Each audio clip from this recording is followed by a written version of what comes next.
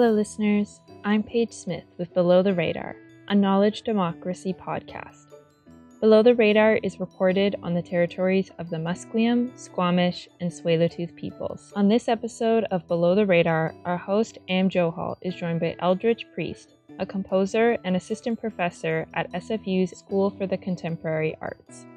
Together, they discuss Priest's journey with music both as an art and a technology, his studies on the phenomenon of the earworm, and his newly released book, Earworm an Event, Music, Daydreams, and Other Imaginary Refrains.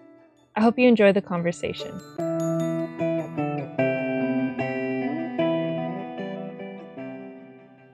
Hello, welcome to Below the Radar. Delighted that you could join us again this week.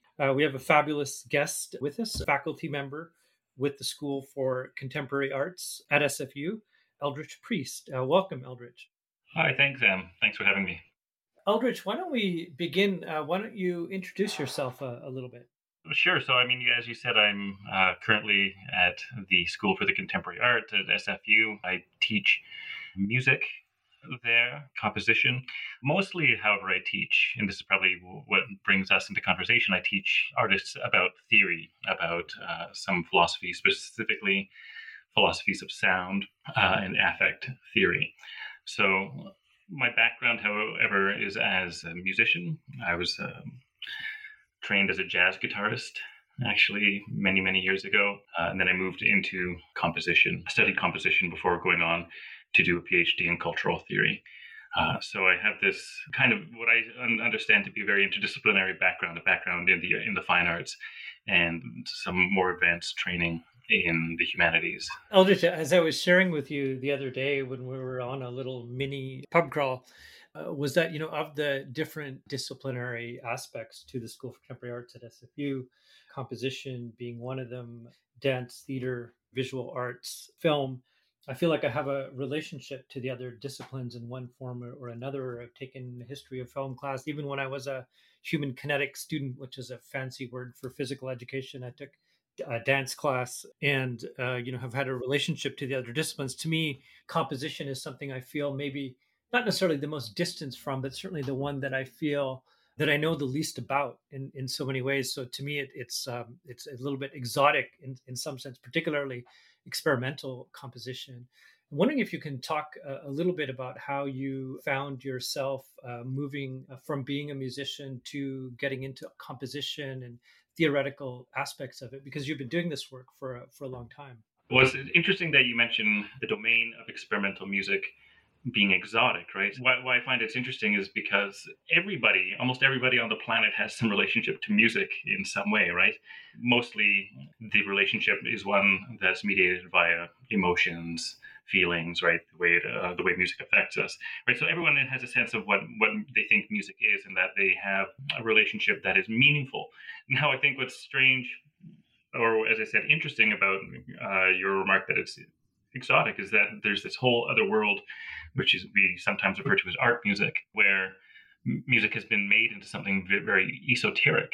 And I think in some ways that's was done to itself, right, as music began to be studied by its producers, then by theorists who produced a vocabulary that was really only meant to be understood and appreciated by the practitioners or other theorists, right? So it became very academic in some sense a long time ago, and at least in its art form, right? So that said, I guess this is a way of segueing into what you were asking me about my move from being a musician and composer into being a cultural theorist, is that I think that was spurred by the fact that I was doing graduate studies in music, in composition, at University of Victoria, actually, in the early 2000s. But I had been also taking courses in literary theory, for example. I was doing some work on a course on Derrida's. And there was something about the way in which cultural theory addressed music as I guess we could say, to use a classic kind of post-structuralist language, music as a text, right? Something that could be read with respect to its position as a social situation or as a cultural artifact, right? Also, I think what I found was that the writing in literary theory, the writing that attempted to understand literature, was just more interesting. Like it was sexier in some sense. Music theory is not terribly interesting, not necessarily as a discipline, but the way in which it was being written, at least at the time when I was doing grad studies, it lacked a certain attention to the fact that language is a material as well, right? Because it was so caught up in understanding music as the object of study. Eldritch, I'm going to pick up from there before I get into more of the theoretical work and some of the writing that you've been doing. I'm wondering if you can describe a little bit your compositional and music practice in terms of how it's evolved over the years, because I'm interested in asking how the theoretical informs it over time as well. But if you could speak to that a little bit. Sure. I mean, to go way back, I started as a guitarist who was very much interested in, I guess, what was called speed metal. Then I was always actually very interested in the virtuosic element, and then I eventually moved through that kind of music into very, very rapidly into jazz. Actually, as I said before, and what propelled my move from being a musician into being a theorist is that there's an intellectual curiosity. I was fascinated with music as something to be not necessarily mastered, but as something that has this open-ended capacity to become better and better. And eventually, as I said, I grew weary of the speed metal and found jazz was something that filled that intellectual curiosity. So I moved from being a jazz musician, though, later into composing music because I just found the idiomatic elements of jazz not, I won't say restraining, but not actually letting me reach or explore those open-ended possibilities, as I was saying, which provoked me to move into jazz in the first place. So this evolution from being a metal guitarist to a jazz guitarist to a composer led me into this other world where I started to read people, listen to people like Morton Feldman, John Cage, all the people of that New York school like Christian Wolff and Earl Brown. And it was actually through that connection, I think, that my curiosity was sparked even further to go beyond music, to go beyond just composition, right? People like Morton Feldman, I don't know if you know him, he was an excellent essayist as well. So he was very good friends with John Cage, who was also a great essayist. But they were friends with all the abstract expressionists, the various poets, Frank O'Hara, for example. So I started reading all of these guys and looking at those works as well. And eventually, my practice evolved in such a way that I was writing chamber music for very strange instruments, mostly what was available. I was based in Toronto.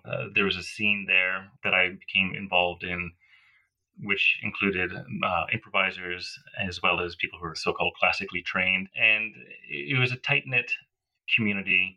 And what I found most fascinating about it is that it was actually a community that had developed a kind of sound, a sound that this composer, great thinker as well, named Martin Arnold, characterized as slackness. Or its characteristic feature was a kind of slackness. So I suppose my music fits into that realm as well. A lot of the work that I've done since, especially the early 2000s, has been driven by pursuing a kind of melodic slackness. So a lot of the work that I write is based just on pure melody, right? So for example, from a while ago, I had this piece that I took to the extreme. I wanted to write something that was utterly melodic and only melodic and really long. And so I wrote a 2-hour non-repeating melody. And increasingly, this has been the practice that I pursue, sort of just this idea of melody as, I don't want to say it's like a pure, there's nothing necessarily pure about it, but there's something about melody as being sufficient and an exposing of certain kinds of musical parameters, things like rhythm, pitch relations, that when stretched over a long period of time have weird psychic effects. And in fact, it's this weirdness that I probably try to pursue in my musical practice. And this would be a segue, I think, into the way I do theory as well, that there's a kind of strangeness to the writing that I do in language also. Wondering if you can talk a little bit about where your first book came from and the context in which you were writing and what you were trying to do with it. The first book came out of my PhD thesis, as many first books do. I started shifting my work towards trying to unpack, again, what was it about this music I was listening to that I was involved with, right? Part of the scene I was involved with. What was it that was somehow meaningful with respect to culture at large, right? And this is when I started to become, I suppose, disillusioned in some way with grad studies, as happens sometimes. So it turned into looking at concepts of nonsense, actually, nonsense and failure as a kind of an aesthetic practice that was, let's say, adjacent to the wonderful, became the focus of my research. Right. So this book, the title was "Boring Formless Nonsense," is boring formless nonsense. Pursued, I guess, a kind of critical inquiry into the practices of the scene that I was a part of, plus also more global examples of what I considered to be part of this wonderful adjacent kind of aesthetics, right? There's a quote, and I'm going to get it wrong. It's from the French filmmaker Jean Renoir. It's something sort of like all great societies are based on loitering. And there are these themes that you've grappled with, like failure, boredom, idleness, animals and dreaming, uselessness. And there's thinkers like Agamben who talk about that the political act in the body is to engage in a form of uselessness, because political activity has been absorbed into the body politics by the powers that be, and that the choice of uselessness, or to render possible the impossible through inactivity, brings back the kind of human animal relation as well. And wondering in terms of how you think through these questions, as trivial or as idle they might be, they are taken up very seriously philosophically, I think, in the way that you're intending them to be. Which thinkers and others are you influenced by as you think through this space of liminality?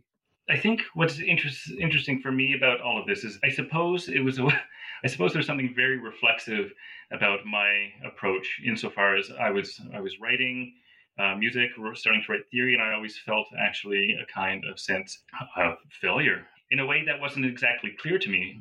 So part of my study was to actually look at what I think this experience of failure was actually doing, because it struck me that failure, uselessness, was still a doing of some kind.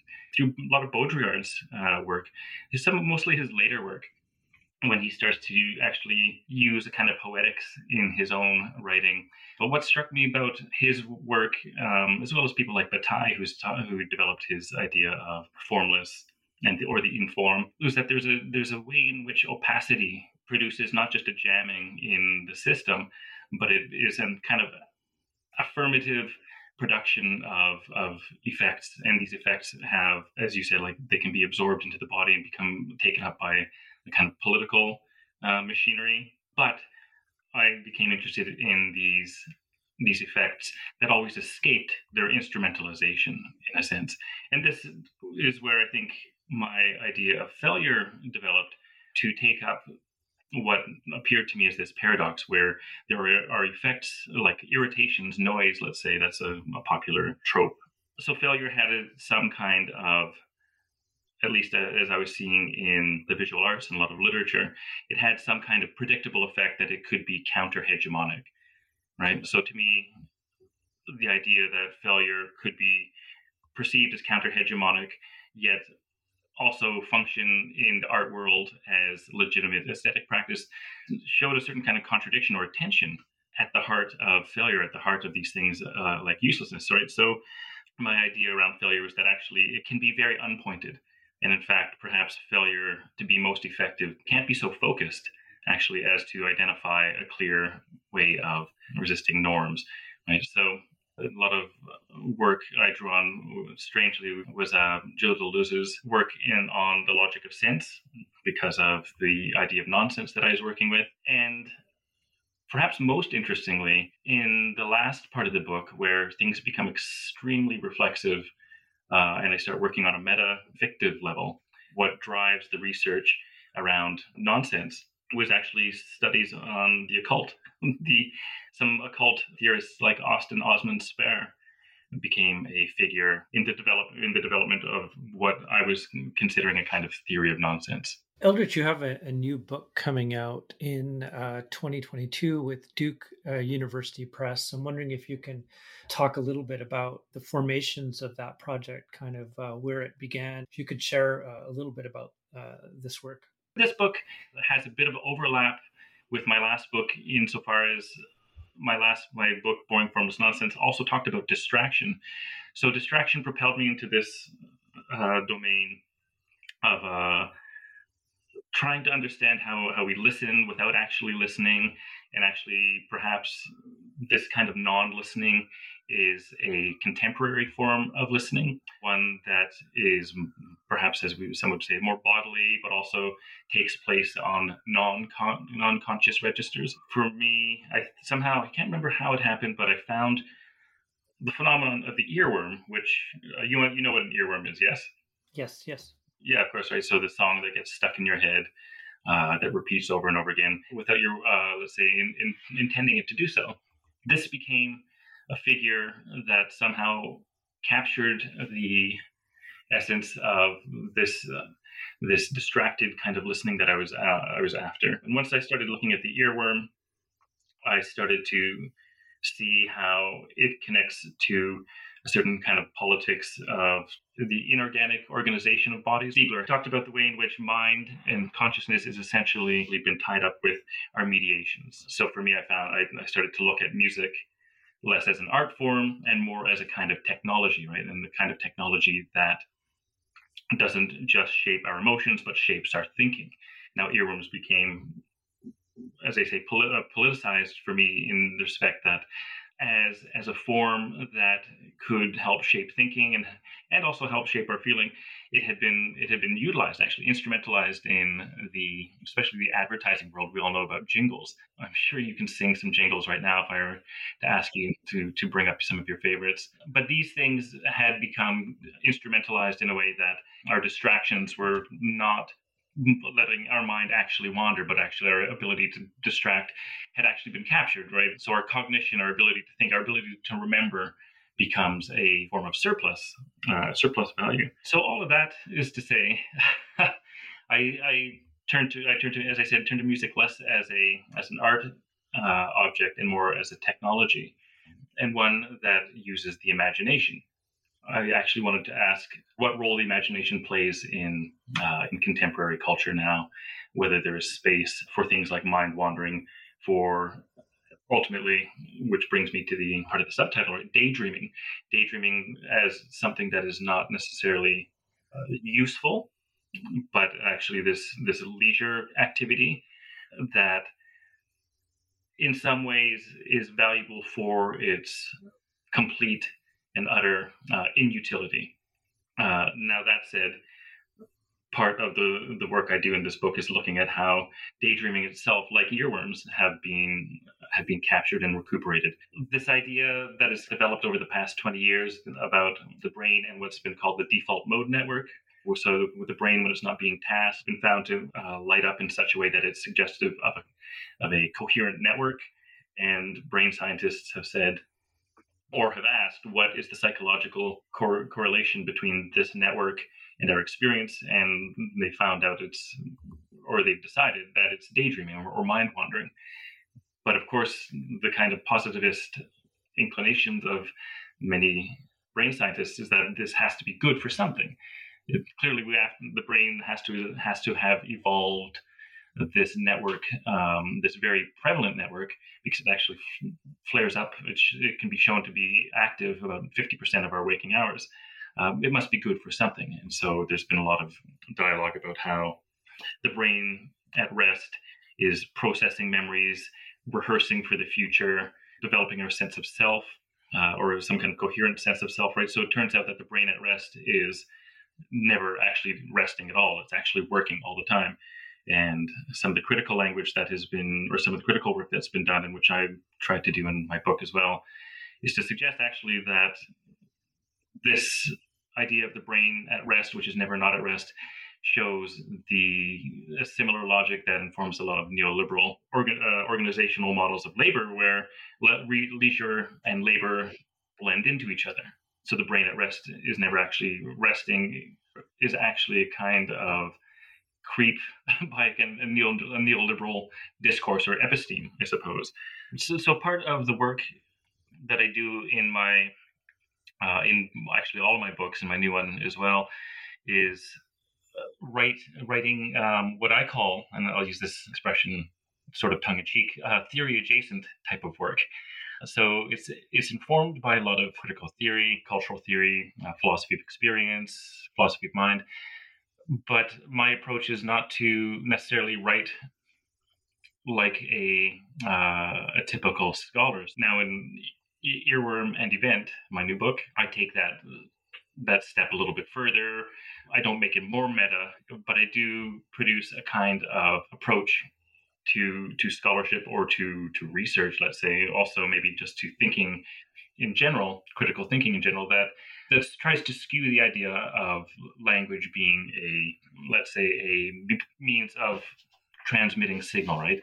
So I make actually the medium of language and the practice of writing a kind of compositional gesture, one that I recognize is composed and is a created kind of thing, right? So the book itself articulates that in the way that it's actually bound into different ways. It's a Tet Besh binding, right? So one half is an Earworm book, and when you flip it over, the other half is the Event book.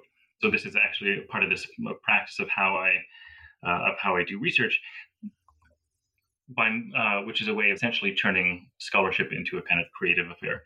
When you were talking about advertising jingles and things, I started thinking back in my memory of something that was still in there from another era. And the best I could come up with as the best thing about waking up is Folgers in your cup. Oh, yes. Nice. No one even has instant coffee anymore, but that was from the 80s or something. And it's still in my head, or the theme song from Cheers or something like that. I'm wondering if you can talk, Eldridge, a little bit about how, being at a university, teaching, you're around grad students and undergraduate students, how that informs or shapes your own practice in terms of looking at emerging composers and the questions that come up in a pedagogical sense, how that you relate that to your own research. To talk about the relation I have with the students is that I ask students to actually pursue their thinking and their research in these, for lack of a better term, like an experimental way, a way in which you understand that theory entails a certain kind of fictional practice, right? Where you develop your methodology by inventing links between certain thinkers and certain objects, and how these objects resonate with other objects and can exemplify certain theoretical practices, but using various rhetorical maneuvers, right? So this is something that I bring to my students. So I don't know if that's me being influenced by my students so much as me, I think, trying to influence students. And I've had fantastic results. Some of the work my students have done has been quite extraordinary. I have to say, though, I'm not alone in this practice. There are a number of people in this area that I'm working in who follow this practice, and particularly the people in the experimental theory band. I have to say, to be completely frank, is that I'm actually newly teaching music here. Usually, I've been teaching sound studies, as I said, or critical theory to the students at the School for the Contemporary Arts. So my relationship to the music area has been tangential in some way. Being situated in a place like Vancouver, which has its own histories around composition and experimental work, and Vancouver New Music and other places, how you, having been in Vancouver for a number of years now, how you characterize or situate the scene here, and how it also informs your own practice and thinking. In some way, my practice was put on hold over the past 10 years as I pursued this academic career. And it's only been in, the past 2 years that I've really come back to my own practice, started writing again, producing sound installations and various, solo works, what we might call chamber music. So I feel in some sense a little bit distant actually from the music scene, closer to the experimental improv music scene. I have an ensemble with Brady Cranfield, called Alfred Jarry, after the great pataphysician, French pataphysician of the late 19th century. And we are we participate in this or in that scene, which is thriving. Actually, it's I think there's a really strong experimental improvisation scene here that I suppose has been more directly has influenced my practice in Vancouver, at least. And I wanted to come back to this question about your interest in para-academic projects and work that you're developing that's likely to come in the future around this idea of the Idle Lab. I'm wondering if you can speak about that. The aim of this lab, I think, it's been a long time brewing, and it comes from my work with, as I said earlier, I mentioned the Occulture. And this was a group that I founded with David Chiquetto and Mark Carew, both of whom teach at York University. We started this group in 2013 back in Toronto when I lived there before moving here. And it was essentially a group that was, I suppose, a kind of para-academic study group. As I said, I call it a theory band. And it was like that because so much of what counts as knowledge or what counts as significant is actually generated in its social setting, right? So the things that David and Mark and I talked about took on importance simply because of the fact that we created a very micro community, and part of the culture was a way of maybe formalizing this in some sense, formalizing the sense in which knowledge is something that is practiced in a social, or it has, let's say, knowledge has a sociality to it. But we also wanted to produce a space in which that sociality could be much broader than the three of us. So the Culture started producing a conference, actually, back in 2013 as well, called Tuning Speculation. And this was a conference that brought in people from actually all parts of the globe. It was held in the Array Music space. So off campus, we decided intentionally to not have the space take place at a university or on a university site. So it was downtown Toronto. People who were affiliated with universities presented, and people who were not affiliated with universities presented as well. And so part of the spirit of this was to create a space, as I said, to create a kind of larger sense of the social networking or kind of the social ecology of ideas, but also to advance the experimental approaches that we were taking to writing about, specifically about, a lot of us were writing about sound art, aesthetics, and sound studies at that time. The aim of the Idle Lab, or the Daydream Lab, whatever I'm going to call it, is trying to build on this practice somehow. One thing I want to do is, it's called the Daydream Lab, the Idle Lab.